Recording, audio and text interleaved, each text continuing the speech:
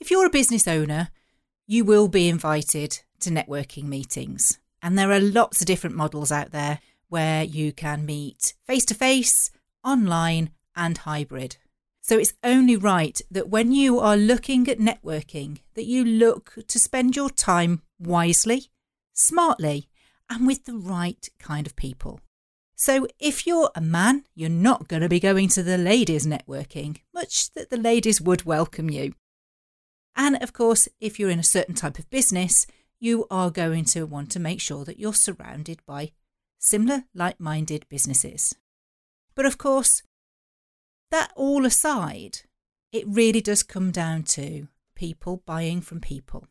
And that's what our next guest, all the way from stateside, has set about to do with USA 500 Clubs. We're going to be making conversations about relationship marketing count. What's new, Wendy Wu? Well, I got to speak to a dragon.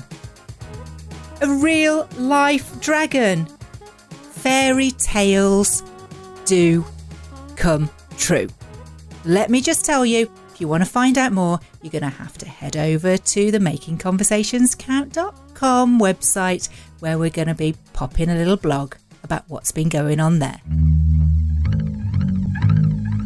But now let's get back to Making Conversations Count with Jo Chatham. Jo, welcome to the show. My first question for you has to be, tell me, why is the USA 500 Clubs different to all of the other business organizations out there? USA 500 Clubs, unlike traditional networking organizations, is focused on what we call relationship marketing.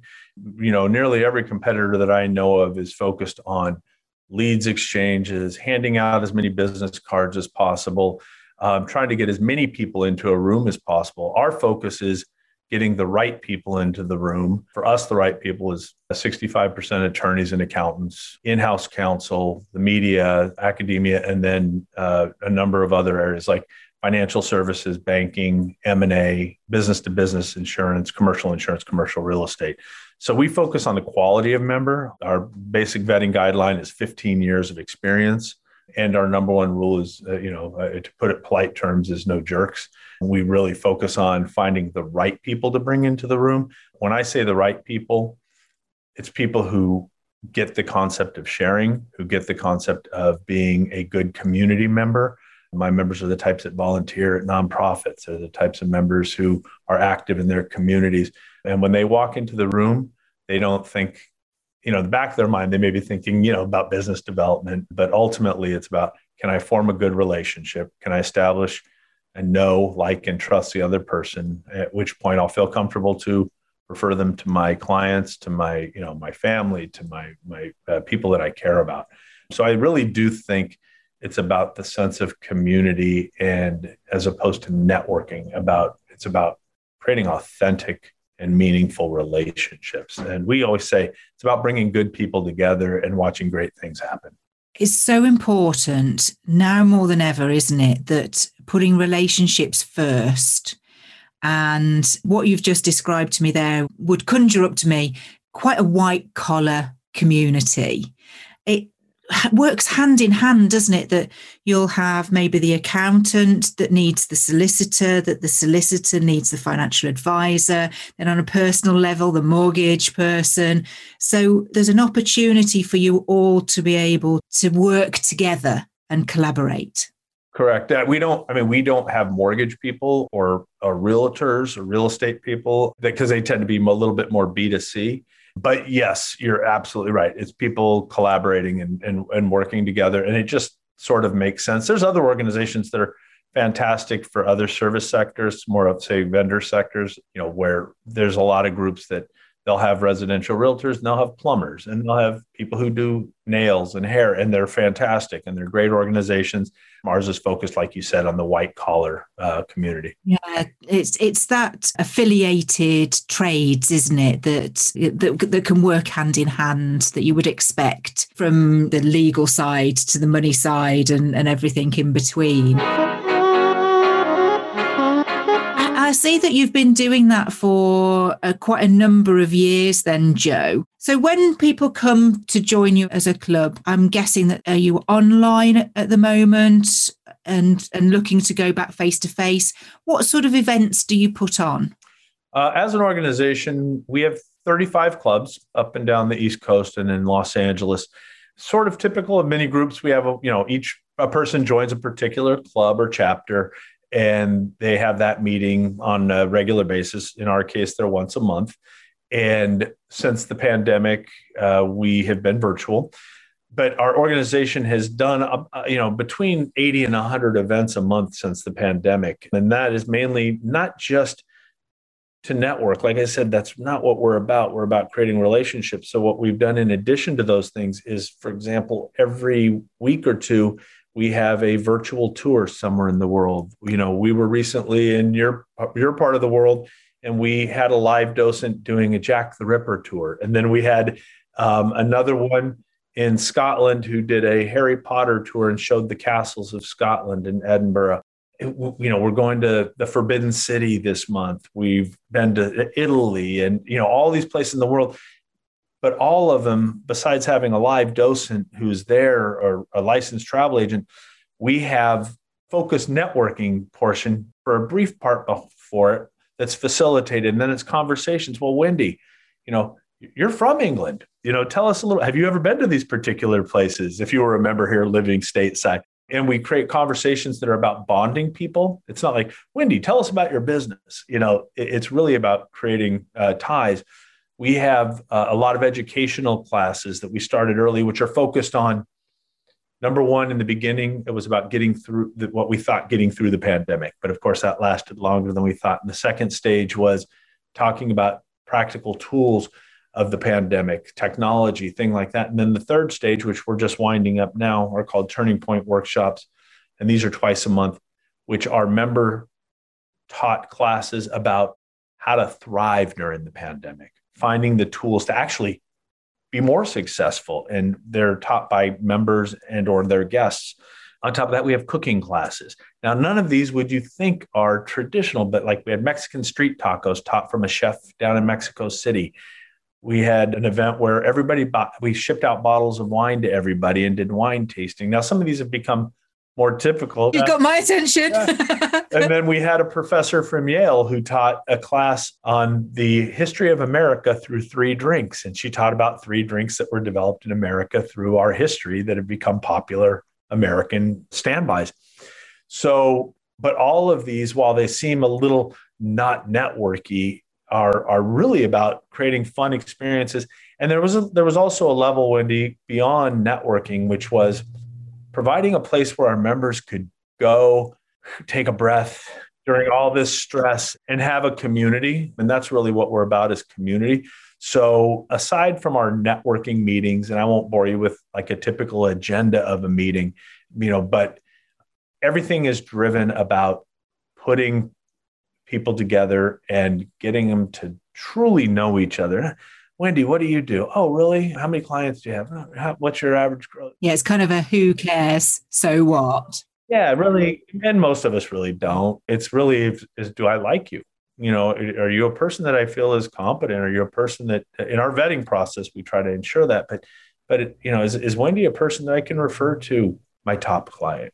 And yes, I feel, I love Wendy. She's a great person. She's, and it's funny that word passes our organization, members of our organization's lips all the time. People are like, I love that person. Oh my gosh, I love that person. And it's amazing how often you hear people say, when you mention a member's name, oh my gosh, I love that person. Like, we truly are a really tight knit community, and a lot of business happens, but it's not because anybody's asking for it. We don't pass cards at our meetings. We don't even allow it. But business is constantly happening just because people like each other. I think when you have broken down all the barriers that surround us as business people, you've got my number, you've got my personal number, you've got my personal email address. We know that we like to go to the same coffee shop and pick up coffee on the way to the office. It's those sorts of things where you will bump into one another, attend an event and cook the same meal and go, how did yours turn out? It's that bonding, isn't it? That's really where we all do well. And of course, that all comes through conversation. Right. About learning about each other. Not necessarily about having to, interrogate somebody with a load of questions to find out, but in a really relaxed setting, being able to sort of just share and experience different things. Right. And another thing I would say is that when we're live and when we return back to some variation of live meetings, people always, and I've read tons of, obviously a lot about networking and this and that, and people will say, go to a meeting, try to meet as many people as you possibly can, and then follow up with them and this and that. My training has always been, and when we do a lot of training with our members is, heck, if you're lucky enough to go to a meeting and talk to one person for the conversational part of the meeting, and you're engaged with them for a half hour, then you're a winner. You've actually had a conversation. If you're looking over the shoulder of people always looking for the next best person that walks in the room, you're not doing it right. That's not relationship marketing. That's lead exchanges. The thing with that as well is that it's not just about the conversation then, it's about the body language that you're portraying. And even online, you can see that with people that are distracted because their phones are, right here, or you've got kiddies coming in through the door, or, your partner coming home from work and opening it to say, what's for dinner? Oh, sorry, you're online. But we're all human, aren't we? And we've kind of had a lot of that facade knocked down because of the way that we crave that communication and conversation with other people. So we've made sure that we can facilitate that with online meetings and video. And one thing that I would say that we've tried to turn around is, and we've talked about it at meetings, is, Wendy, when your husband walks in or your spouse or significant other walks in, introduce us. Yeah, I know we do. That was Alice. Yeah, the kid jumps on the kid or the dog jumps on your lap, and in reality, that's what makes us like you. Like when you see the little kid's head come in from the side and it's, Mom, Dad, I need this, and you're like, excuse me, I have to take care of my kid for 1 second.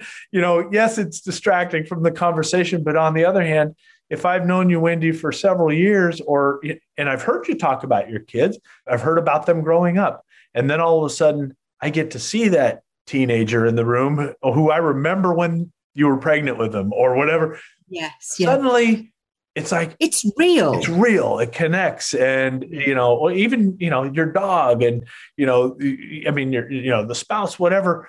We've had meetings where we've had events where it's, bring your kids to it, because that means a lot. Having a daughter who's now in her senior year of high school and looking to go to college next year, obviously I'm a very proud father, but boy, when she's walked in the room, I tell people she's applying here, she's applying there, right? And then she walks in the room, I'm like, this is my daughter. I want you to meet her. And people, it's the pride. And we're you can't gain that pride. And you're proud of him, even though because we're friends, you're happy for my daughter. So that's the emotional connections that you never get with taking someone's business card, writing notes on the back of it, and then you stick it on your desk for 3 months to put it in your contact management system. And then after 3 months, you have a stack and you decide to throw it away anyway, right?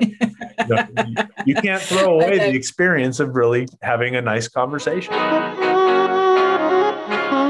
It's funny, isn't it? Because it's one of those things that I'll say to people when I'm following up on the phone and that I know that they've been on holiday. And quite often I've sent something in the post. So I know that they've got something waiting for them when they get back. And it's just by accident that that's happened. And you follow up and you go, how was your holiday? And they're more than happy to tell you all about their holiday because that was their special period. They've worked all year for that holiday. And then, of course, you have to break back to the importance of why you called, which was that they'd got this thing waiting on their desk. And you're like, so I know when you got back to your desk, there was an awful lot of mail propping it up at one leg.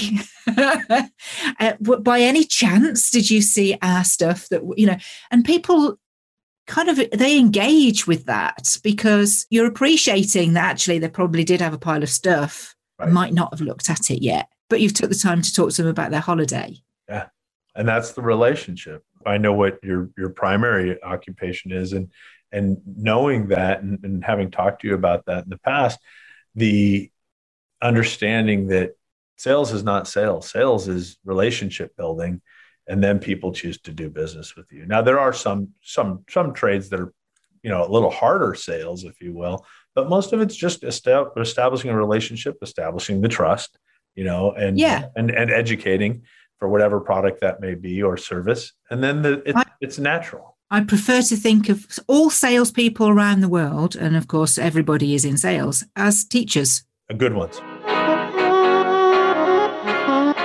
Before the clubs came around, what were you doing and how were you helping people then, Joe? I was a mortgage lender and mortgage broker for 25 years. So I started out of college in 1989 with a company called Household Finance, HFC, which I believe now is owned by what became HSBC. And so a large company. And then I went out on my own in the early 90s and just did that up until I finally sold that business in 2015. And concurrently, for a few of those years, I started building USA 500 clubs. But, how I helped people in what I talk about hard, what people would perceive as hard sales, mortgage sales, life insurance sales, things like that. I was on the, mortgage sales side. But I always used to say, people, it either makes sense for you to do a mortgage or it doesn't. It's a numbers game, and which product makes the most sense for how long you're going to be in the house. I don't have to sell you on it. Hi, would you like to save $300 a month? Hi, would you like to save $300? Hi, would you like to save $300 a month and wait for someone to say yes? It's more about what are your lifelong goals? Oh, you're only going to be there for 2 years? Well, it may not make sense, right? It may cost you more. And so I helped people on the purchase side, realize the quote American dream, right, of home ownership, or help them use savings strategically to fund college plans because they would do a certain type of mortgage or whatever. So it wasn't glamorous. It was just doing mortgage lending, but trying to be the best at mortgage lending that I could be. And I think I did my job, and I think I did it well. Yeah, I'm sure you were always putting what the customer needed first. The customer wants something, but the customer doesn't always know what they need, right? Because you're the expert, what all the facts are, the ways around things. I mean, I'm not suggesting that you did things wrong. I'm just saying that, if you don't know, you wouldn't get there. I mean, one of the biggest lessons that I learned in mortgages was overpay if you can, Make one extra payment a year if you can. I mean, it really, really makes a massive difference to just pay that little bit more. So, and look, everybody that goes to work, no matter what role they're in, they want food in the fridge and a roof over their head, right? Right. So, you were instrumental in lots of people's security. Yeah. 10,000 loans over that time period. So, it was a deeply rewarding business, but like many businesses, especially over 2.5 decades, a lot of changes happened. Yeah, a couple of crashes, which it directly relates with my conversation that you're going to ask me about. So I don't know if that's a good segue. That's a good time to shoehorn that in, Joe. Okay. As you know, in 2007, the mortgage markets, started their rapid collapse.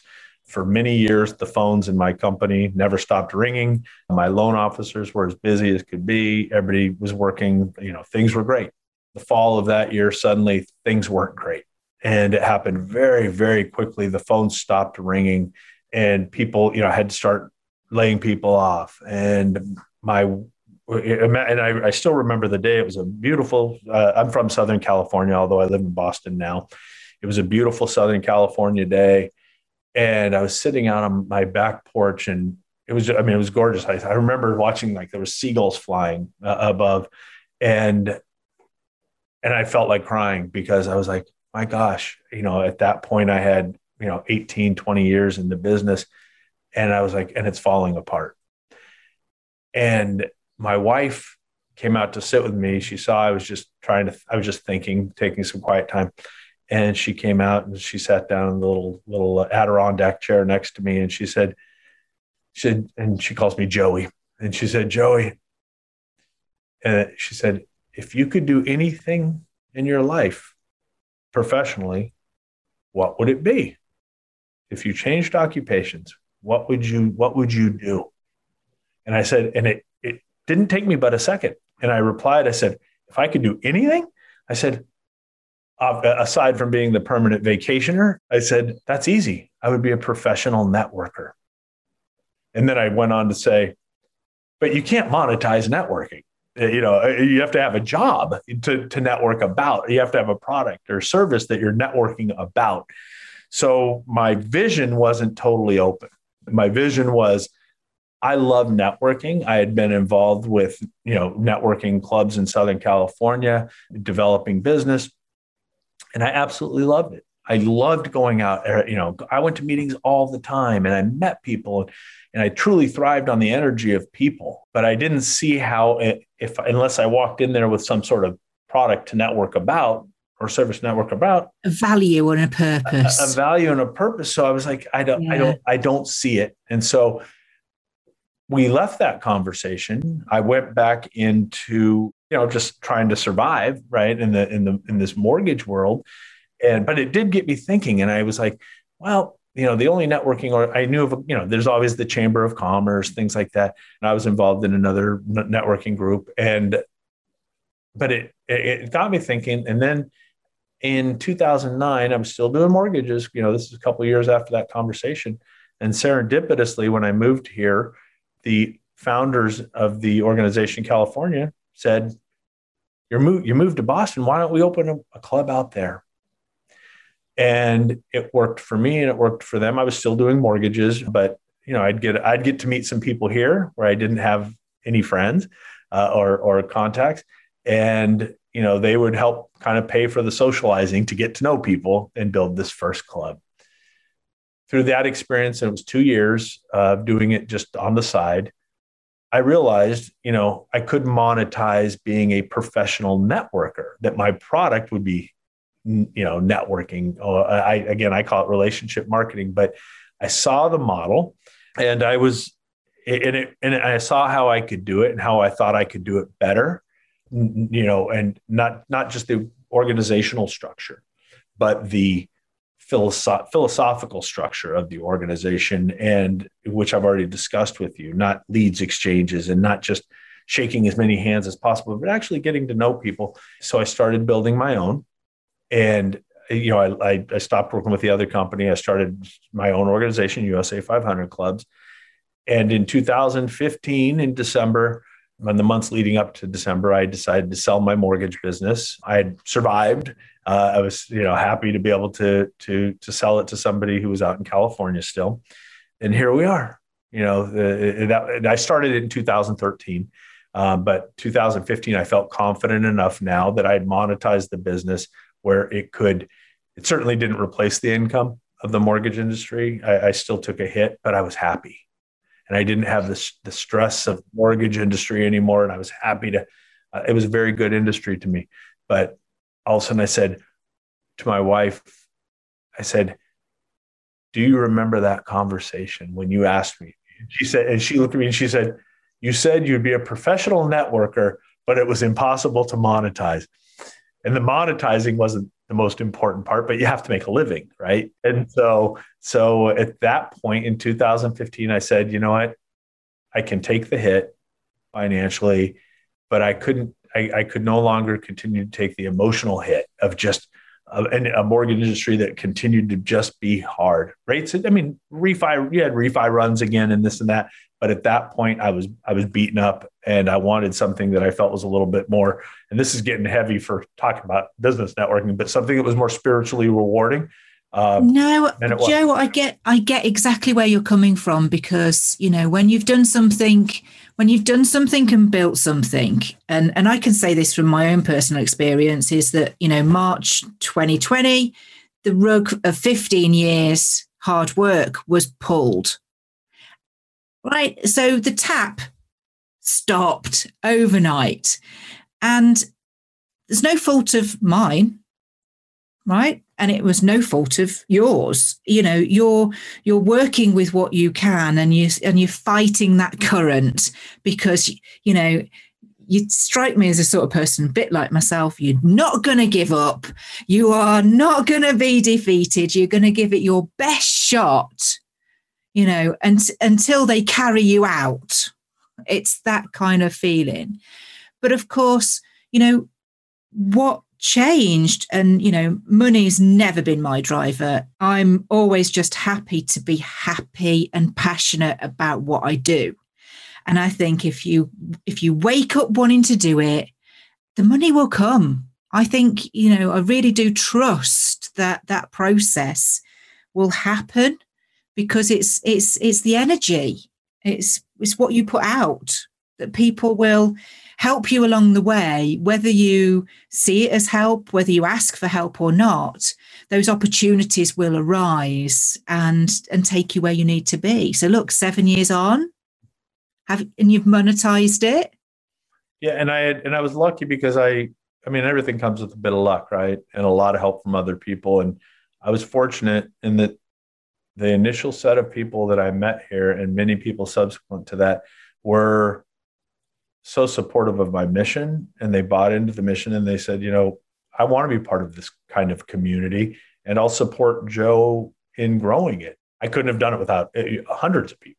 We only take referrals. You can only join the organization with a sponsorship, and people taking that step to sponsor somebody into an organization. Now, there's lots of networking groups, right?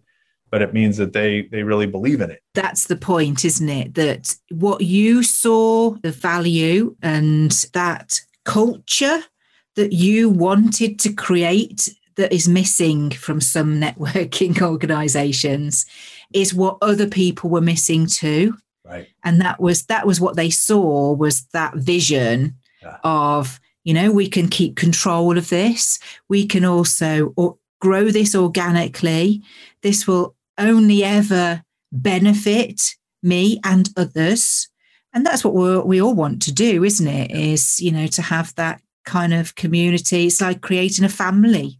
Yeah, in business. It is. We're a big family, and but just coming back quickly to that conversation is that you at your shows talk about these meaningful conversations that change lives, and it's something that seems relatively innocuous, right?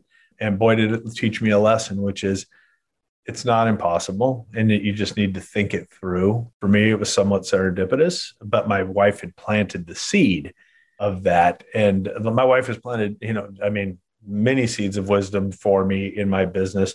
And sometimes, and she doesn't work for the business or anything, but sometimes it takes an outsider to point out the most obvious things, right? Yeah. I've been very, very lucky. Very, very lucky. I've just literally had a conversation with somebody who said, look, when you decide to do something, you worry about the how you do it afterwards. If you put the why you can't do it first, you'll never do it.